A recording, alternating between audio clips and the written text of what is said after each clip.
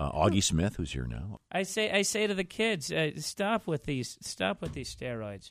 Get on the old-fashioned drugs.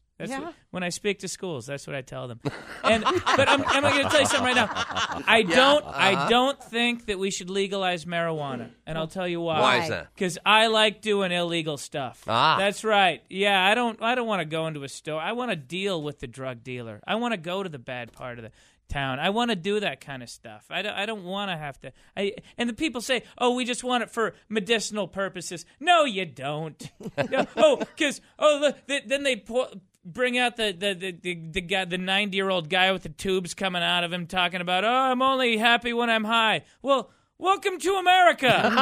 We're all only happy when we're high. I'm telling you guys right now, you see somebody walking down the street not high and happy, run for your damn life. That guy's a lunatic.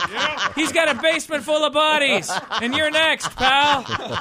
That's what I tell you.